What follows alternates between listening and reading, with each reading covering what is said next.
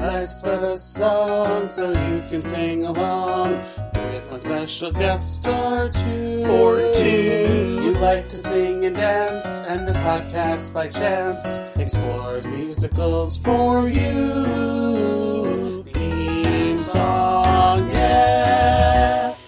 Hello, everyone. Welcome back to another episode of Life's But a Song, a podcast that likes to live in the land of musicals. I'm your host, John, and with me today is a very special guest. He is I want to call you the curator of the Cult Musicals page on Instagram. Would that be the best title? Yes. Or just the mastermind. The mastermind of Cult Musicals on Instagram. It's James Reeves, everyone. Hello. Woo! And we are here today to talk about Shock Treatment, which I'm so happy about this. It's not the sequel, it's not the prequel, it's the equal to the Rocky Horror Picture Show. Yes. Okay, let me just give the background and then I have a burning question since you're like a fan about it that you may have an answer to, but let me just do this little backgroundy stuff that I told myself that I have to do. So the Shock Treatment came out in 1981 with the screenplay by Richard O'Brien and Jim Sharman. Music by Richard Hartley and Richard O'Brien, lyrics by Richard O'Brien, directed by Jim Sharman, and according to IMDb, Janet and Brad become contestants on a game show, ... but wind up as captives instead. So, I've seen this movie before plenty of times. I talked about it on my other podcast where we blasphemously compared it to Rocky Horror, but are we to believe that the events of Rocky Horror didn't happen in this movie? No, they did. But we can get more into that. I see Shock Treatment as a direct sequel to the Rocky Horror Picture Show. But we can get into that now or later if you would like. No, let's do it. Let's do it now because I was watching it and they never make reference to the stuff that happened. So the Rocky Horror Show, the stage musical of which the Rocky Horror Picture Show is based on, was originally called They Came from Denton High. So it actually was about Brad and Janet, and that was it. It's about this straight-laced couple from Middle America. Actually, they're supposed to be from Denton, Texas. And they just end up in this crazy town, this crazy castle of this transvestite alien. Well, of course, it became the Rocky Horror Show at the very, very last minute. Richard O'Brien changed the name to the Rocky Horror Show. And of course, the Rocky Horror Show became the Rocky Horror Picture Show. Well, of course, Rocky Horror Picture Show was produced on like a shoestring budget, and then it became, massive in the span of a couple of years. And so what happens, of course, is Fox is like, write a sequel. But Richard O'Brien really never had any intent for a sequel for the Rocky Horror Picture Show. So the first script was called the Rocky Horror Shows His Heels, and that dealt with Janet's pregnant with Frankenfurter's baby, and Brad leaves her. I've read the script. Brad leaves her, and Janet is whisked into this whirlwind of being pregnant. Frankenfurter's resurrected by Brad and Dr. Scott because they go and obtain virgin blood from the town of Denton. So Frankenfurter is resurrected, and Janet gives birth to Frankenfurter's son, which is named Sonny. But Frankenfurter has to have a certain amount of virgin blood to stay alive, but of course in the end he decomposes. So he dies again because Frankenfurter and Riff Raff and Magenta come back and kill him again. And so Fox was really big on the sequel. They okayed the script, but Tim Curry said, I've done it, I don't want to do it again. So Richard O'Brien said, okay, what can we do? What can we do since we can't have Frankenfurter? So then it became the Brad and Janet Show, which actually took place in Texas. And instead of Shock Treatment being contained into a TV studio, it was going to take place around town of Denton. Susan Sarandon wanted $1 million to reprise her role as Janet, and Fox said that's more than the budget. And so, this is 1980s or late 1970s, $1 million. Yeah. Well, so it came over to film in England. I was going to film it actually in Denton, Texas, because there really is a Denton, Texas. Oh, interesting. But during the 80s, there was an actors and a writer's strike. So they've already produced the script. And so Richard O'Brien, Richard Hartley said, what are we going to do? We have already signed on a cast. We have the budget, etc. So funnily enough, they came to England because there was no writer's strike over here. And they could only film it in a TV station. In a studio, which is not that far from where I live. And so the Brad and Janet show became Shock Treatment. And a few years ago in 2015, actually, Shock Treatment was adapted to the stage over here, which I was lucky enough to see. And it was Shock Treatment, the stage musical. And it was very self-contained. It actually bridges the gap between the Rocky Horror Picture Show and Shock Treatment. It acknowledges the Rocky Horror Picture Show. It says, there's a line in the stage musical, Janet says, we've only been married for a year and our marriage has gone through so much, like cross-tracing aliens. But also it's alluded that Riff Raff and Magenta are Cosmo and Nation McKinley. Okay. Yes, they're played by the same actors. But it's alluded to in the stage play that possibly Riff Raff and Magenta are Cosmo and Nation McKinley. And what's his name? The blind guy in the movie. Bert Schnick is not in the stage musical, but they do mention him. But yes, they only can. Yeah. So if we're equating, so in the movie version of Shock Treatment, if we're equating Cosmo and not Wanda, because that's what I want to call her, her name is Nation. If we want to equate them to Riff Raff and Magenta, what's his name is basically Frankenfurter, correct? No, Bert Schnick is just a character actor that happened to be hired on DTV. Oh, okay. But in my opinion, if you look at all the puzzle pieces, Cosmo and Nation are Riff Raff Magenta. Just look at their names. Cosmo Nation. Cosmo Nation. Like a cosmic nation. That's amazing. So Shock Treatment didn't do that well, of course. But Richard O'Brien wrote a follow-up to Shock Treatment called Revenge of the Old Queen. And it was going to be about Janet, who, of course, gave birth to Frankenfurter's son. He is a rock star, but he doesn't know that his father is Frankenfurter. And it's alluded to in that script that Riff Raff and Magenta were Cosmo and Nation McKinley. Oh, interesting. Because the blurb that I found on Revenge of the Old Queen, it says that it takes place 15 years after Picture Show. Magenta has been mysteriously murdered. General Riff Raff is ordered by the Old Queen to go back to find Frank, her son, to rule the planet Transsexual Transylvania. But clearly is dead. And then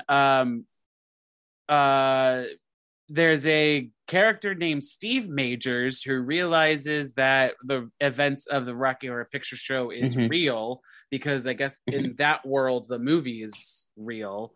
And then and it's based on his brother. Yes. Yeah, and then they investigate Transylvanians who are still on Earth. But it's a very bad script. It needs some love. Script. It just needs some love. It's a very bad script, but there's a line, Riff Raff killed Magenta out of jealousy. And there's a line that says, wish that I wouldn't have killed you. You should have kept your mouth shut. And there's a line in the script, he said, we could go back to playing doctors or nurses like we used to. Okay. Because then that makes sense that they're still incestuous.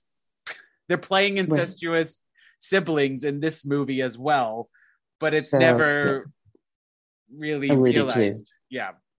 In a stage musical, they do acknowledge the events of the Rocky Horror Picture Show briefly. I think a bit of continuity, but also for laughs. But the stage musical is they condense the characters down to 7. They change some of the lyrics, and Brad and Farley are no longer brothers. Farley is like a Trump. Oh, and he like wants to own America. So he has a TV station. He has his fast food, but he wants to take it a step further and run for president. So was this stage version that you're talking about sanctioned by Richard O'Brien? It was. It was an official stage adaptation. Yep. Is it available for anyone to do? No. So it took them years and years for them to beg him to do it. He said, but if you're going to do it, you need to do it right. And so actually it was Richard Hartley and Richard O'Brien gave their blessing, and it was an official musical. I saw it in 2015. It was a limited engagement. Richard Hartley wasn't there, but Richard O'Brien was there the night that I went.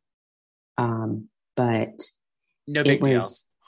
It was big deal, but it was an official. Yeah, big deal. But just Richard O'Brien was sitting right next to you. But the way that it is, it was King's Head Theater, and Richard O'Brien said, "If we do it, I don't want it to be in a big theater. I want it to be in a super, super small, intimate theater where the audience cannot escape the characters, because I want them to feel as if they're trapped in Dentonville." And it did. So the theater only held like 50 to 60 people, but you walked in it and all the walls were padded.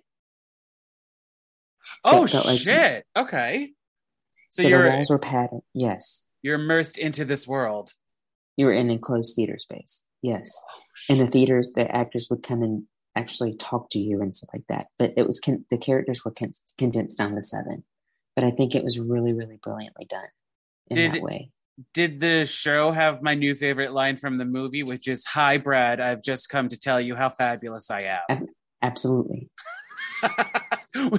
When she says that, she sounds very monotone when she says that in the movie. Jessica Harper, when she says that in the movie, it's like, "Hi, Brad, I've come to just tell you how fabulous I am." I was like, just some inflection would have been great. And one of the biggest differences in the stage musical is that they actually give Brad shock treatment. Okay, because I've seen this movie before. I never understand what the song "Shock Treatment" is about.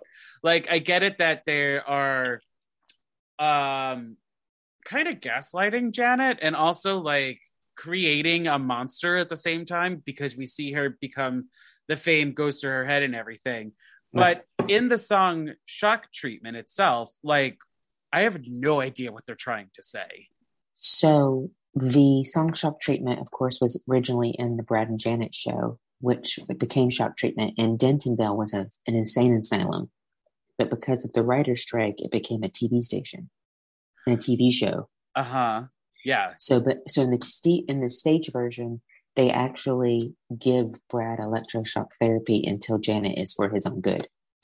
And they're like, "We want to be the first people to perform electroshock therapy on patients on TV. Wouldn't that be great ratings?" And so they actually tie him to like a table, put a thing over his head. And every time they sing, "Need a bit of shock," it actually it shocks them. And so you see lightning bolts. So like in the movie, when the Polaroid snap happens, flash happens, that's when they would give him the shocks. Yeah, and he would act like he was being electrocuted. So I also did read, though, that the original movie that you said, the Rocky Horror Shows His Heels, a lot of the songs that are in what we now know as Shock Treatment were in that. And wasn't Brad gay or like came out as... Yeah, and he leaves Janet. Yes. Okay. And so, like, the song "Little Black Dress" was about Frankenfurter being resurrected, and he was trying to figure out what he wanted to wear to his resurrection. That's amazing. And also, "Thank God I'm a Man" was also supposed to be like, was this basically the same? Like, they didn't change anything really, except made this character now super racist and homophobic in Shock Treatment.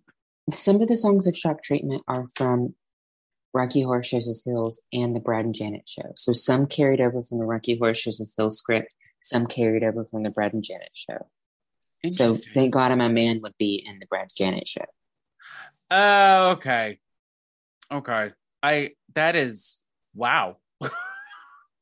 But you're talking to someone who actually prefers shock treatment to the Rocky Horror Picture Show. Can I ask why? I think intellectually, shock treatment is a lot better. And I also think musically, shock treatment is a lot better. And Richard O'Brien even says that he thinks the music in shock treatment is better than the music in the Rocky Horror Picture Show. But he thinks the script's better in the Rocky Horror Picture Show. And I also think what happens a lot of times with cult movies is that I love the Rocky Horror Picture Show, of course, but sometimes it gets where a cult movie becomes so mainstream that it loses that sort of midnight horror, midnight movie feel to it, to where people really don't quite understand what the Rocky Horror Picture Show is about. The whole "don't dream it, be it," but also it's a certified B movie because Richard O'Brien was obsessed with sci-fi films. But I think that shock treatment intellectually has a lot going on because it predicted the world that we live in now. I was just about to say that it predicted reality television, but also shock treatment, yeah. But also making fun of game shows of the time. It's actually making fun of America because Richard O'Brien, comes from New Zealand, and he lived in England, of course. He's actually poking fun at the myth of the American dream. And he's been quoted by saying that, America is a fast food world to where, someone would sell their own husband up the river for 5 minutes of fame. And this is before the Truman Show. This is before reality TV. And I remember I first saw it in 2000 before there was reality TV. So I didn't really understand shock treatment. But about a few years later, especially the world that we live in now with social media and the Kardashians and even Trump. And Survivor 75 or whatever we're on, whatever season we're on. All of that. Yeah. So shock treatment actually, I think, is a warning. And I think it actually predicted the world that we lived in because a lot of, if you look at Brad and Janet, they're very stereotypical anal American couple who are boring, who are beige. Yes. And by entering this very British world that have very British characters, they become, oversexed. So I think the Rocky Horror Picture Show and shock treatment itself are sort of poking fun at the idea of America and our consumerism and our obsession with fame and our obsession with American dream. And I just prefer shock treatment. I think the music's better. I think it's got a lot going on intellectually. I think it's brilliant. And I think it takes itself on a deeper level than the Rocky Horror Picture Show does. I think it actually deals with, it's terrifying. I mean, shock treatment could even be considered a horror film because it actually predicted everything that we live in. I mean, Big Brother. It did. Where people don't leave the house. Yes. Or, it's also playing off of the wedding. Oh God, what's the name of that show? Where no, not that. Like the game show where like husbands and wives are pitted against each other to see the how Newlywed Game. The Newlywed Game. Thank you. Yeah, it kind of makes fun of that in a way. It does, and they briefly talk about mental health, which is surprising for the 80s. But even now, we even have shows about mental health. We have Intervention, where people are being bombarded and lambasted on public TV, and they don't know that they're even on a reality show, and they're going to get psychiatric help on TV. I mean, there are some negative sides to this movie. I'm not going to lie. Some of the dialogue and lyrics I feel like could be changed, which it sounds like they did for that stage version you were talking about. They did. So instead of the show, so the song "Looking for Trade," I'm looking for trade. That was that in shock treatment. That was going to be in the Rocky Horror Show's Hills, where Frankenfurter's singing about finding male virgins so he can live forever. Okay, because I was just like, I know what because trade is like a gay slang for. And so I was like, does that work for heteros as well? So in the stage version, Janet sings, "I'm looking for fame." Oh, See, I'm also talking about in what was the song? Denton USA, the literal second line of the song where they talk about how, I'm quoting the song, everyone, so please don't come for me, where they are tolerant of the ethnic races. I was just like, ooh, like even in 1980s standards, that's not a But cool Richard line, O'Brien was, yeah, but the Rocky Horror Picture Show and Shock Treatment are not PC. And that's what made it so endearing and also kick-ass. And again, that line, Richard O'Brien is poking fun at America's racist problem in the 70s and the 80s. Okay. I could see that now. Like Farley Flavors Fabulous Fast Foods feed and fortify families for a fabulous future. He's poking fun at, because there really wasn't fast food in England at that point. He's poking fun again at the rise of fast food chains in America and how that's all people ate. And then, the public would, like fast food companies would sort of deceive the general public saying it's okay to feed your family McDonald's for dinner. I also love A, that you recited that off the top of your head, and B, that it's all F's. Mm-hmm. Like, because that whole commercial that they do is like, what are the 5 F's? And they say F's, and then the narrator comes in and says exactly what you just said. And 98% of the words begin with F, the letter F. So there's even a line, and Thank God I'm a Man, where he says, at the end, he says faggots for maggots. Yeah. Like Richard O'Brien is bisexual, but he does that to show how the stereotypical straight man in America would feel about someone who doesn't identify as heterosexual. Oh, so again, Richard O'Brien is really getting into the minds of these people and Americans by really, holding up a mirror to us. So the other thing I'm a little confused about, especially on this watch when I rewatched it, because I was watching it a little more critically. So in Denton USA, we're meeting majority of the characters who are going to be in the rest of this film. Janet's parents are on there. So are we to believe, to your knowledge, are we to believe that they were on former episodes of DTV or Dentonvale? Or anything else? The way that the film operates is that the entire town of Denton is so obsessed with DTV and, Farley Flavor Studios, etc., that they literally come and watch the programming 24 hours a day.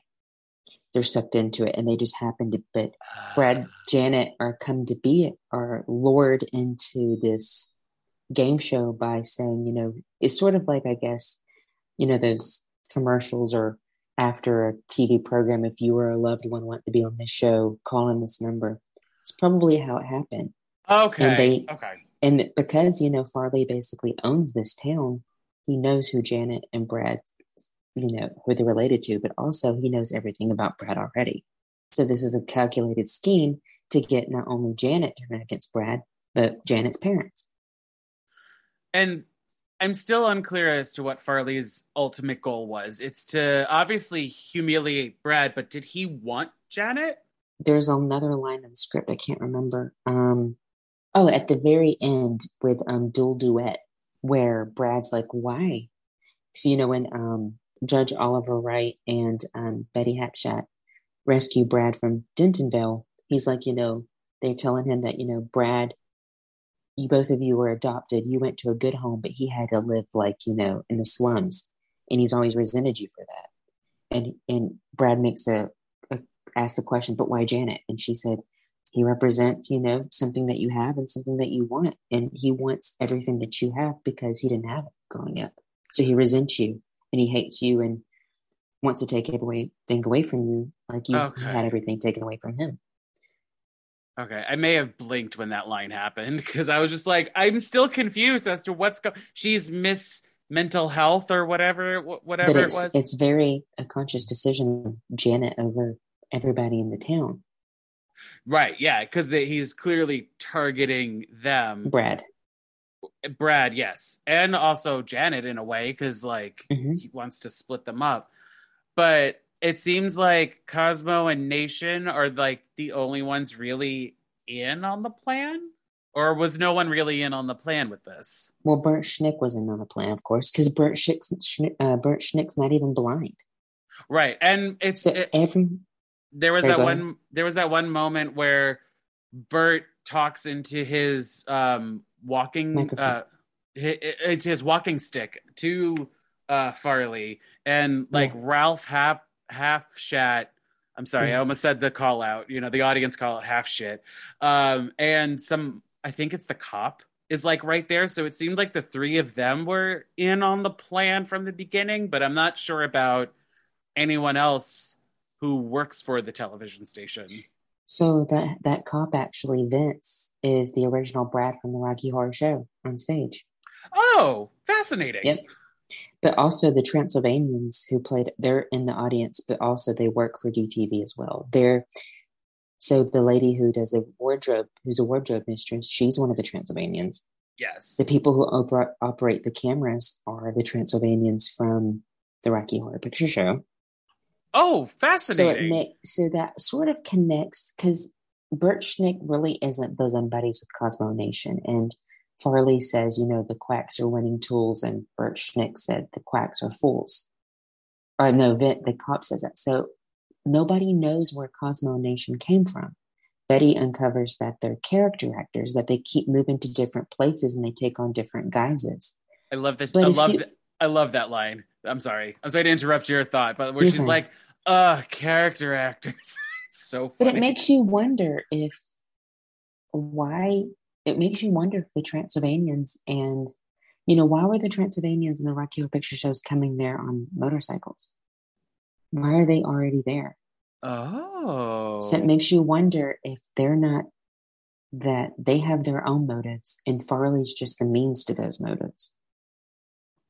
Ooh. And then Little Mel. But you have to think about it, because the humans basically destroy themselves. That's true. Because they all, at the end, it seems like we're all prisoners of television. Dentonville, well, they are prisoners of Dentonville, but I think the metaphor is like, again, there's no escape. There's no escape from it.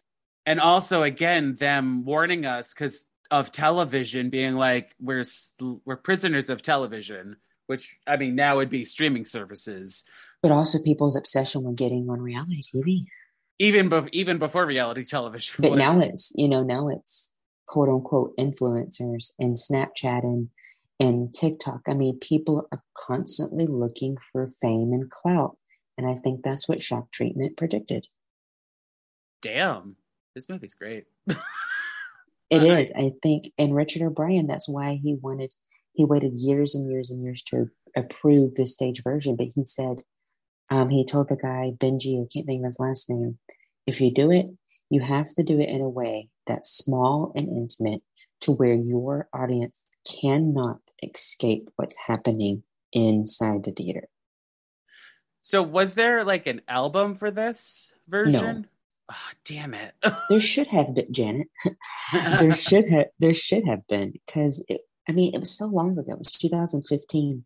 But I vividly remember a lot of the changes that they made, and how it really made more sense in terms of today. Okay, so which do you prefer, the movie or the stage version that you saw only once? I like the movie because there's more characters. They condensed the characters down to 7 in the stage version. I mean, it's just Brad, Janet, Cosmo Nation, Ralph, Betty, and Farley. No, yes, and Farley. I feel like I do feel like there are too many people in the movie. Like the woman that's supposed to be doing the documentary or the behind the scenes look of everything. Neely. I'm just like, okay, I could do without you. If I had to pick somebody, I could do, or the importance of Oscar Drilla and the Bits. I could do without them, but it's still a great movie as is. I mean, hell, this is my second time talking about this on 2 different podcasts, so obviously I like this movie. It takes a while for you to get it, for people to get it. I think it takes a couple of viewings. But actually, it's never been released on Blu-ray in America, but been released on Blu-ray here on a special edition Blu-ray and just regular Blu-ray. And the way that it's marketed now on Blu-ray, it says before reality TV, there was shock treatment. Oh, that's so cool. A question that I have is that Rest Home Ricky, was he supposed to be and as well as Nurse Ansalong, Nell Campbell's character, were they supposed to be larger characters in the final film, or was this always? I think they were always side characters. Okay, because I look at them and we have the return of Richard O'Brien, Patricia Quinn, and Little Nell, and it's like, okay, well, they were Rocky Horror, they were like the what everyone remembers and everything, and obviously there's Brad and Janet, but for my little soapbox right now, I don't care about them. But it seems like Rest Home Ricky was supposed to be on that platform with them, and I wasn't sure if maybe some of his stuff got cut, or I think they were just minions. It's interesting. So I actually prefer Jessica Harper and Cliff DeYoung to Barry Bostwick and Susan Sarandon. Believe it or not. I see them as different though, because I know I asked you before if this was supposed to be a continuation or not. I see them as the equal that the creators called this. It's not necessarily the next chapter or the next book. It's just another story that they just so happen to be the same names, but they are. But it also turns Rocky Horror in its head, where it's actually about Brad and Janet. It's not about Frankenfurter. It's actually about Brad and Janet. Yeah. And this is and he even said in earlier interviews about shock treatment that Brad and Janet are like Gulliver's Travels. Rocky Horror Picture Show is not about it. That's just a step on Brad and Janet's journey, that they keep having to encounter these things. But the thing that makes me think of them as different characters is that the way that each actor portrayed the character. Because in Rocky Horror Picture Show, at least with Janet, she starts out as the damsel in distress, naive, the virgin, and then she has sex and it's there's still trauma involved because they watch them get murdered. So it's okay. But possibly the reason Brad and Janet are so different in shock treatment is because they're married now. And they thought that their marriage could withhold everything. And now they realize that married life is not. So even in the stage musical and in the film, it's not Janet that's the issue. It's Brad. It's Brad that needs help. Janet's fine. Brad's the one that's bringing her down.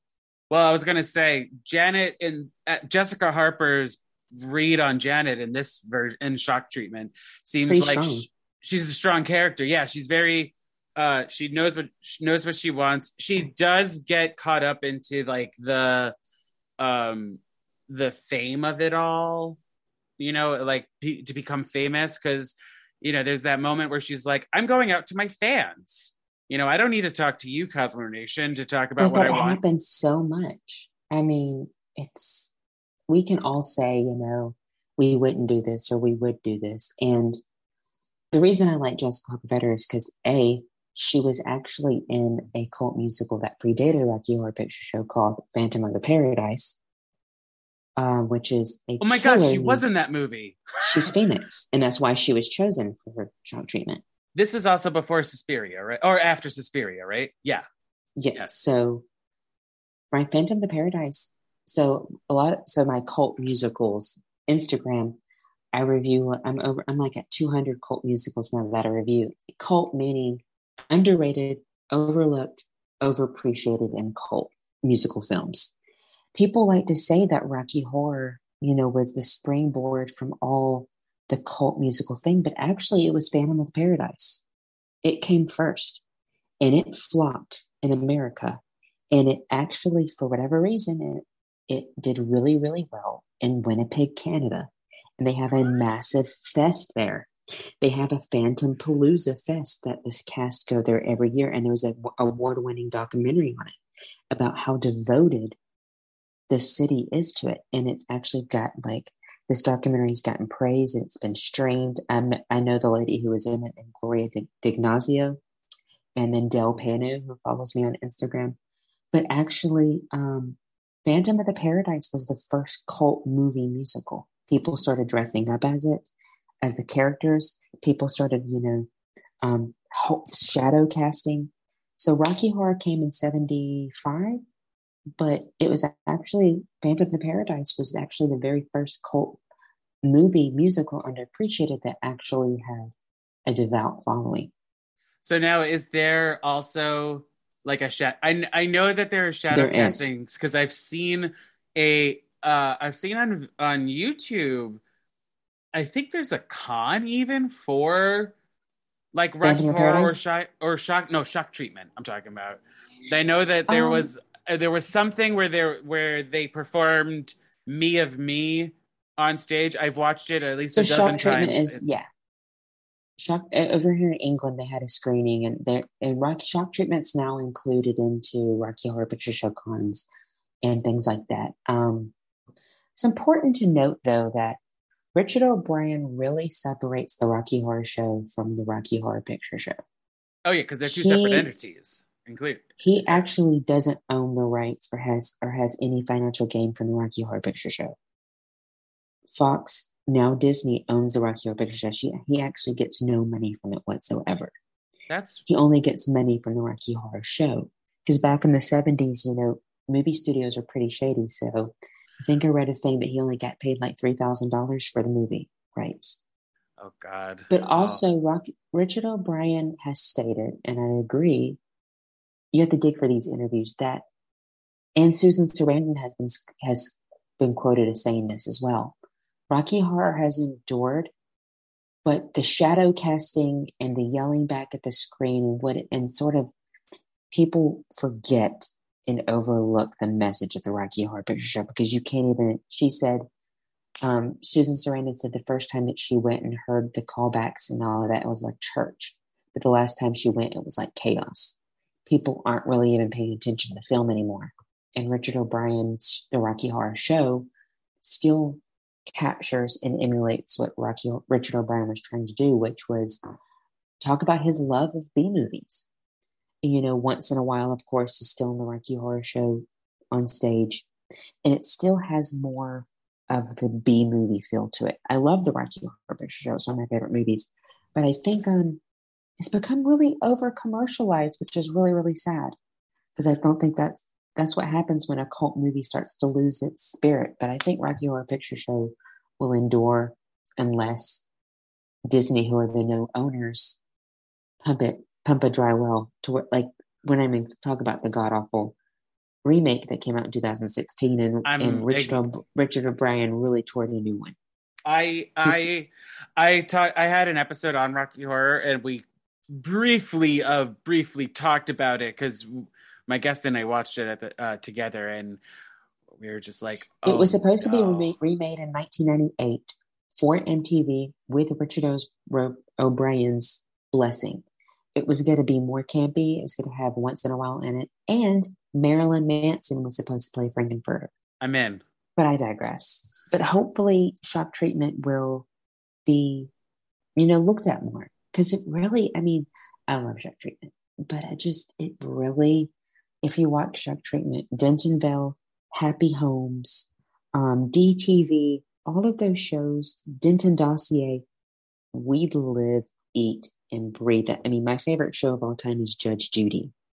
I could easily see Judge Judy being on DTV because and also there's that one scene where Jenna is talking to her parents, and underneath it you hear people narrating, plugging whatever they're doing, especially where it's like, hey, if you want a new golf set, go buy it here at this golf place. And that kind of really reminded me of The Truman Show, where all the other actors would be like, we have coffee from Coffee Mate, or whatever they say, so. But luckily, Shock Treatment's getting critically reevaluated. Oh, good. Because people are like, wow.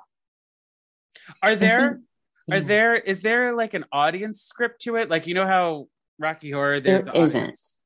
There's a fan made one, but there isn't that for Shock Treatment, and I think that would lose. I think Rocky Horror, it's easy to get lost in the pomp and the circumstance and the sort of church-like feel of the callbacks and the all that. But I think Shock Treatment demands your attention.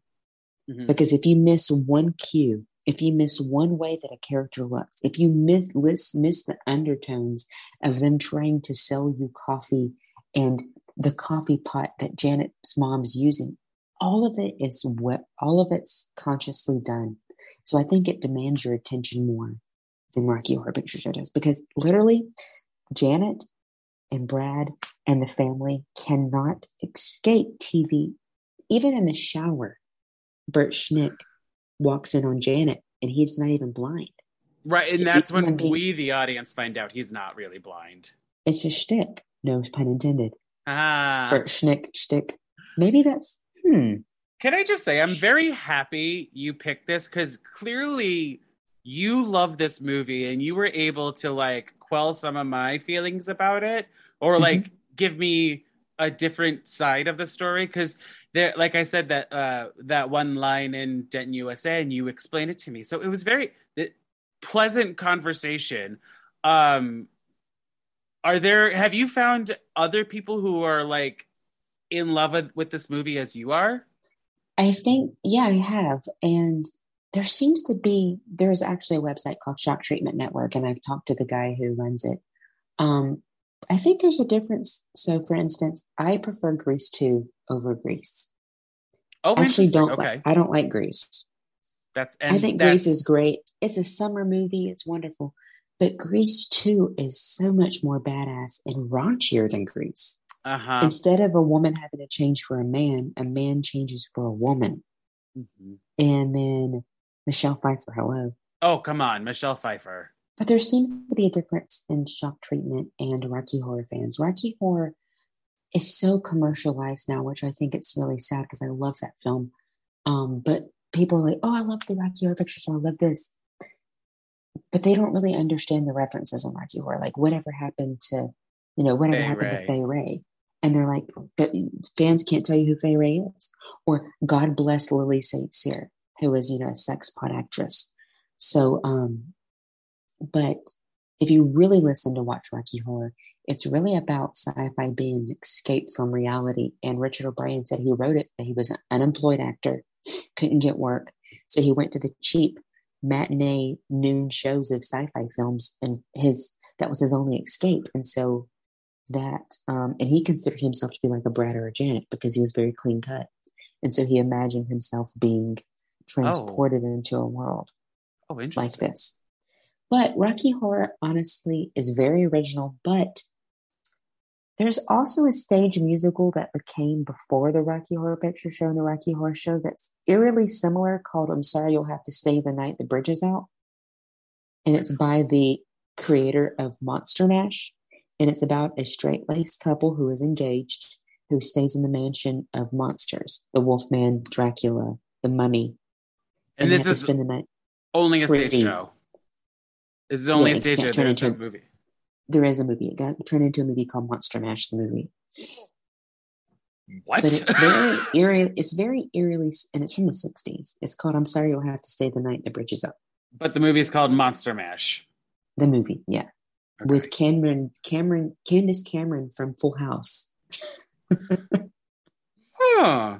Interesting. Does it ever say that it's in Texas? It was Shock Treatment was supposed to film in Denton, Texas. Right, you said that, but like, does it? I don't remember any signage or anything that says like we are in Texas or something like that. It just says Denton. Well, there are a lot of cowboy outfits in Shock Treatment, and the way the way the cheerleaders are looking looks a little bit Dallas cowboy. So I'm thinking, that's what it was originally supposed to be, but I think it works. Shock Treatment works, even if it's sort of cosmic that it moved to have to film inside of a TV station, because then it became Shock Treatment. Whereas if it was able to move around to an insane asylum like Dentonville was supposed to be, the TV station that Janet was supposed to work at, it wouldn't have really worked. But is there something really frightening about being in a TV station that you can never leave? Yeah, I really do like that it's contained. Like even Rocky Horror, if you really think about it, is contained in the mansion. So they can't leave. They can't leave. Yeah. So the fact that like you are contained in this one spot, granted, the studio seems massive because they have all these twists and turns and the bedrooms for the people and that chamber for Brad. And we even see like an overhead shot of all the maze. Yes, it's a maze. At the end. The set designer said that he did that because it's like lab rats. Right. But also like they call it Marriage Maze. That's the name of the game that they originally go on. And so it's a literal maze. It's scary that like we live in that now. Yes. But I think we as a culture took shock treatment a step farther. It's where you're literally never away from it. Like your phone and social media apps. People are faking injuries. People are doing this. People are crying on social media. Everything to get attention. And you're like, shock treatment was basically a warning to us. As a society that, we don't be mindful of this. Don't get caught up in 5 minutes of fame because you lose who you really are. And Janet almost, lost Brad, or vice versa, or maybe both. And it took her coming out of it. So, last question before we get into Stripe and Flag. Mm-hmm. Is that really John Candy in the movie? No. So those people were random extras they found in England. But the people who sing so this is another thing that makes Richard O'Brien a genius. The people who sing for the overture, and then Denton, USA, etc., and then all of that, were the voices of the American GI base that were located in England. Richard O'Brien didn't want people faking American accents. He went and found people in the army that were in America that were stationed in England. That's amazing. So even then, he wanted it as American as it could be in England. Oh my goodness, that's amazing.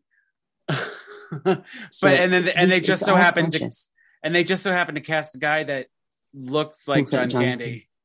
I used to think that was funny. And he gets a lot of screen time too, if you really think about it. And so that's sitting next to a guy in a cowboy hat. Yeah, because then you're just like, wait a second, this guy is getting a lot of screen time. Is it really John Candy? But I guess not. No, these just random people they found as extras. But the people singing are actually American GIs and American Army that was stationed in England. So like in Thank God I'm a Man, all those little groupings that happen, trios, if you will.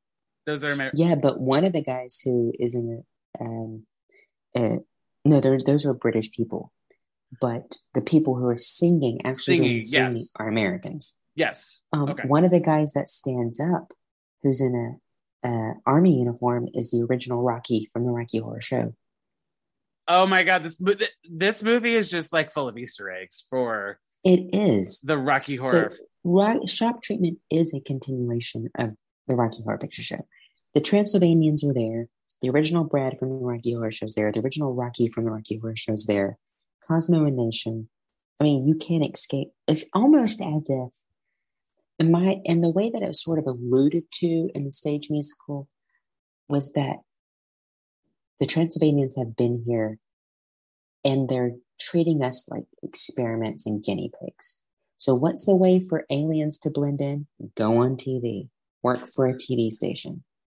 Be super American and wear cowboy hats. But it makes you wonder if everybody in the audience is not a Transylvanian. Oh, I didn't have that read of it. Maybe next time I watch it. Because Brad and Janet are like the only normal people still in the movie. Right, and clearly they are being targeted for this episode of television. Well, wait. Is it just one long program, right? No, there's Marriage Maze, there's Dentonville, there's Happy Homes, there's Denton Dossier, there's Faith Factory. But like the way that I guess I'm a Good little Morning Denton. I'm a little confused though, because it just seems like one bleeds into the other. Granted, I think that's conscious. We're seeing the movie, but not what the TV show. So Brad and Janet were on a contestant on Marriage Maze. A Marriage Maze, and right? Then they're like, oh, we're going to put Brad on Dentonville, the TV show, because they're going to help him. Well, they're like, well, Janet, why don't you go on Good Morning Denton? And then they why didn't they let Janet's mom and dad leave? Why did they put him? So they say, oh, you want to stay on the TV show Happy Homes, where we give you a kitchen and everything, but the camera's watching 24/7. So they're not only messing with Brad and Janet, they're messing with her parents too, because they want her parents to forget about Janet. And in turn, they're wanting the parents to forget about Brad too. So it's as if the entire family is being sort of pulled into this TV station that has different reality TV shows on it. Even at nighttime when they're sleeping, they're being watched because the people in the audience are watching them sleep. It's like what you said, Big Brother, the TV show, not the 1984 comparison of Big Brother. And it's scary because we live that. Yeah. Because technology now as well, like even if you're not watching it, we all have cell phones and computers. This is my final point. Transylvanians and aliens are terrifying, but what human beings do to other people is even more terrifying. I think that's what makes shock treatment even scarier, is that it's not aliens that are torturing people. It's humans that are torturing other humans for the sake of ratings. Except potentially Cosmo Nation, who were just there. I don't know why they're there. Right. But they're there. Maybe as foils. They're just there to sort of initiate all of this. Interesting. It is interesting, but possibly, Farley and the TV station are treating Janet and Brad like guinea pigs, but what if Cosmo Nation are treating Farley and DTV as the guinea pigs? So everybody's be using someone and treating someone as an experiment. I don't know. It's too deep. Okay, let's get into Sharp and Flat, shall we? Sharp, Flat. So in this section, we're going to highlight some moments, whether or not we talked about it, which, I mean, we didn't really get too specific about things, but I don't feel like this movie really needs you to be too, detailed oriented. There's a lot of broad strokes happening. And if we liked it, it's sharp. And if we didn't like it or thought it can change, it's flat. What are your sharps? Bitchin' in the Kitchen is the best song in. And there's this line when they change it in the stage musical, they change one line, and that song changes the entire trajectory and the entire mood of the musical. So when it's like in the movie, Janet says, I'm glad to say Brad is on his way. In the stage version, they change it to, and I'm sad to say Brad is on his way. So they make it where Janet is a victim as well. My God. So I think Bitch in the Kitchen is a sharp. Shock treatment itself is a sharp. I think Breaking Out is a sharp because it's basically Richard O'Brien outing himself. It's about coming out of the closet. Oh, shit. I didn't realize the entire song. So it's like, hey, wussy, godforsaken route. I'm breaking out. I've been a lifetime on deposit, and that's a long time in the closet. I don't think I realized that because it's Oscar Drill and the Bits that are singing it, and there's such ancillary characters that I'm just like, okay, this sounds like rock and roll. And they change that in the stage version to where Ralph Hapshack comes out as gay, and he sings Breaking Out. He tells Betty basically, I'm gay. Sorry. I'm breaking out of the closet. I'm tired of being in it. Well, fuck. And anyhow, I think it's really good. It's a sharp. But I think besides Bitch in the Kitchen, I don't know. The entire soundtrack is sharps for me. There's no flats. You know what? I'm going to agree with you on the soundtrack because they're all great. I love belting the ending of Bitchin' in the Kitchen. Micro Digital Awaker. No. Tell me, spectator, why yeah. are you always? Yeah, I do it better in my shower. Thank you very much. But I really love Me of Me. I don't know why. It's great because that's when Janet becomes conceited. Right, but like, the song itself and like seeing the cheerleaders doing the little wiggling and everything in the beginning, like everything. And I really like In My Own Way, because Janet's basically like, you see that Brad's really the emotional cripple, no pun intended, that's what they call him in the film. But Janet's like, you're the problem of this marriage. It's not me. I love you in my own way, but like, it's you. You need to get it together. I do have to agree with what you said earlier. Like this is a great soundtrack. And I also, so I don't usually watch the end credits, but I'm going to also sharp the shock treatment version that's at the end. The single version, yeah. Yeah, because I don't think that's on the album I have, and I'm very upset. No, it's not. You can get it. You can watch it. You can like rip it from YouTube though. I might have to do that because I have a feeling that's probably like the demo track in a way, because it's all Richard O'Brien singing it. Well, it's called the single version, which means that he went back and re-recorded it, and it was going to be released as a single. Of course, the shock treatment did better. Okay. And I'm also it's beautiful. I'm also going to sharp Cliff DeYoung and Jessica Harper. Like, I love their singing voices. They are really good. I need to go through their filmographies and see. Like, you said that she was in Phantom of the Paradise, but I don't know if like since these two, she's been in anything else, or since this, she was in the cult movie musical. She was in the cult movie musical Pennies from Heaven as well, with Bernadette Peters and Steve Martin. I've never heard of this one. Pennies from Heaven. I think you are now my new friend, and you're going to have to tell me all about it. You're going to have to come back. I remember when I posted the first nudie musical, you said, "What is this?" I said, "A shit show." Yeah. And I was just like, I need it's him. About Howard. Oh God, I'm having a brain fart.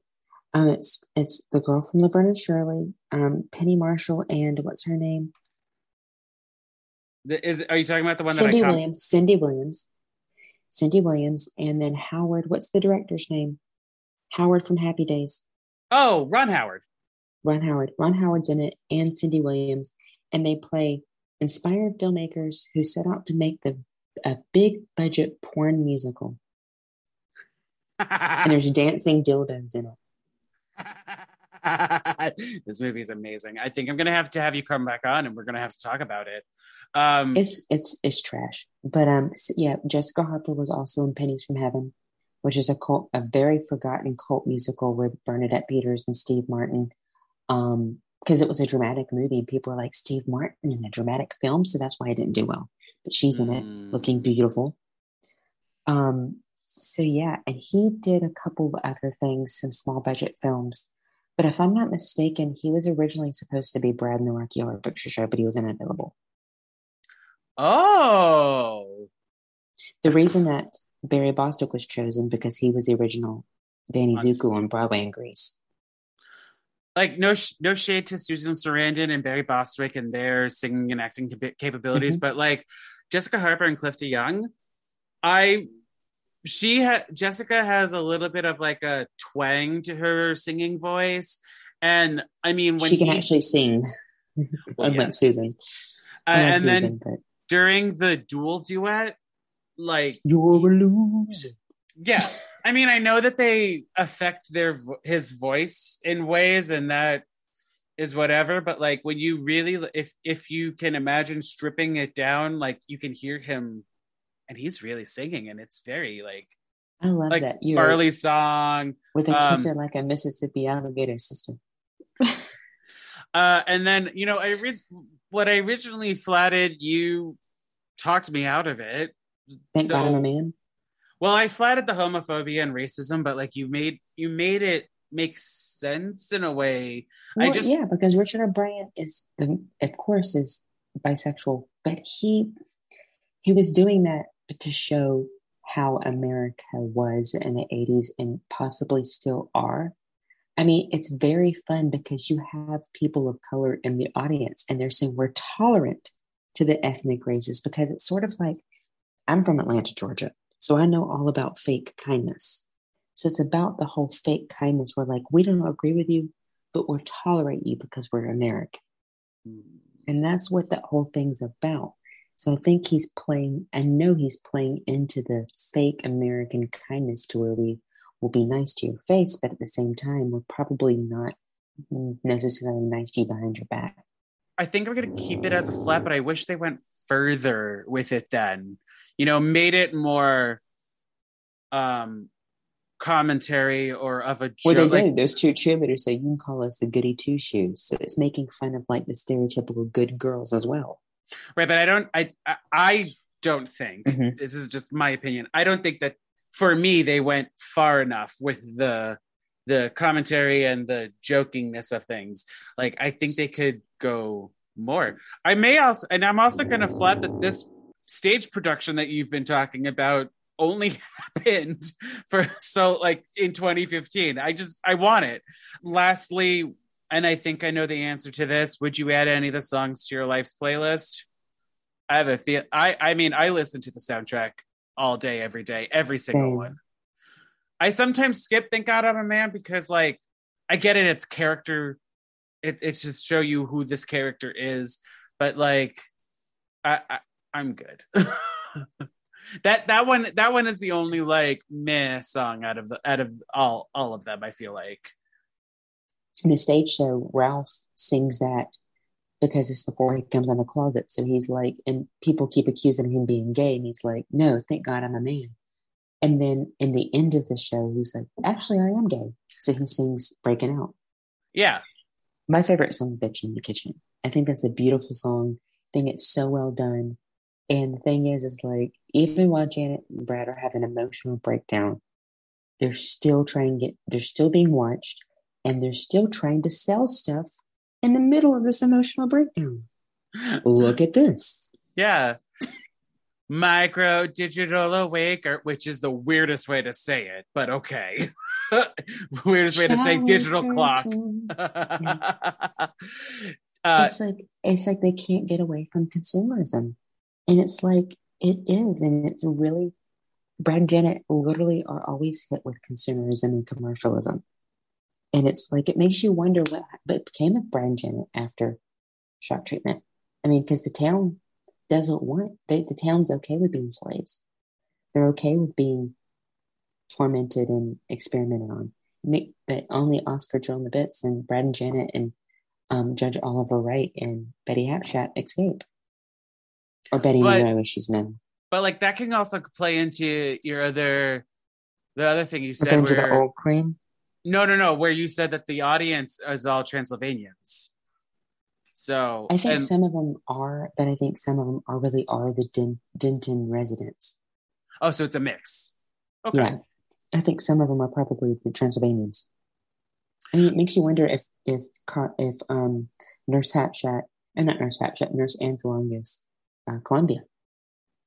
Well, I mean, she's dead, so unless they revived her, because this is all like, I mean, there is like a little bit of science fiction in this movie, so I wouldn't be surprised.